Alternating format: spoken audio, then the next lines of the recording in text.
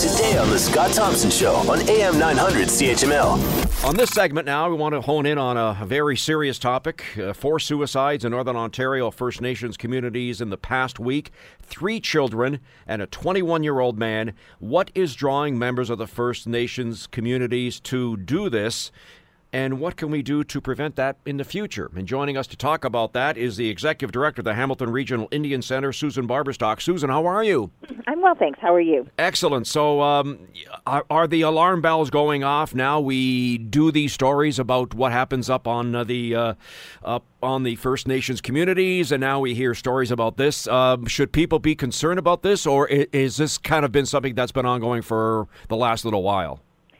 It's something that's been ongoing for the last little while. I think if you look at the media, right, they don't usually report on suicides because they don't want to sensationalize them, so we don't hear a lot about them happening in the urban centers. But when you have an epidemic that's happening in the north, then it's more in the forefront. It's about creating a space for people to be able to talk about it. A lot of people think if you say the word suicide that you're planting that in somebody's mind, and that's not what it is. It's about allowing somebody to think, oh, I can talk to this person about it. And it is about prevention. You know, they're talking about the commitment from the federal government to give them some funding so that they can look at some solutions to this very horrible problem. And it's about short-term solutions that they're only getting, and we need to look at the investment longer.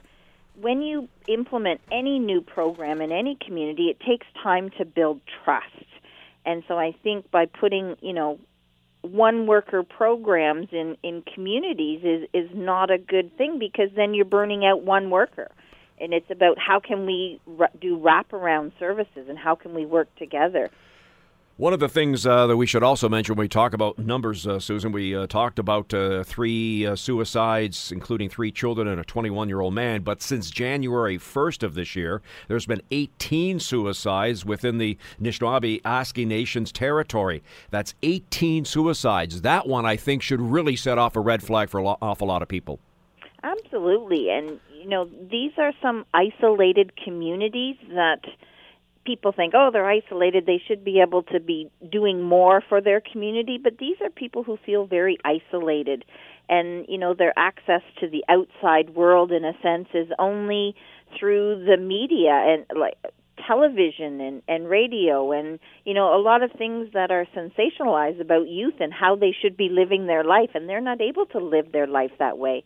And they don't have people that they can talk to about why they're feeling less than and why they don't have these support systems. And, in the article, they talked about how much money they spent. Well, you have to remember that these are isolated, remote communities, so things are going to be a lot more expensive anyway.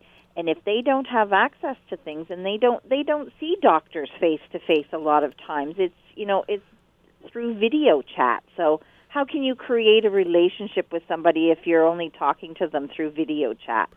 You talk about number. Health Canada in an email said when it comes to one particular First Nation that they've spent close to $1 million to provide health services.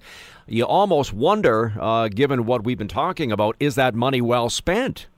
Is it money that's gone to the front line, or is it money that they've invested in, children's hospitals so that they have a video link? You need more clarification. Is it actually, you can say we spent $1 million, but maybe, I'll say 500,000 of that went to doctors who were employed in a sense or contracted to be doing some of this video chat with the clients, instead of giving them frontline people who can go in and do some of that prevention program that needs to happen. Is enough money being, and this is kind of a broad question because we're down here in Southern Ontario, we don't know what's happening up north. Is there enough money being spent for education for these kids that they can look down the road and see that they do have a future, as opposed to, in many ways, taking the final way out? Education, we have to support the youth to get through high school. And they're not getting that support. You can see what's happening in Thunder Bay. A lot of those kids have to go into Thunder Bay to get their high school education. You have culture shock. You have huge racism. They're not supported. They're put in these billet homes with no real family support system. And so that's what we're sending these kids to. And so is that where we should be sending them, or should we be keeping them in their own community? So if they're not finishing high school, they can't go on to post-secondary to break some of that cycle. Want to hear more? Download the podcast on iTunes or Google Play and listen to The Scott Thompson Show weekdays from noon to 3 on AM 900 CHML.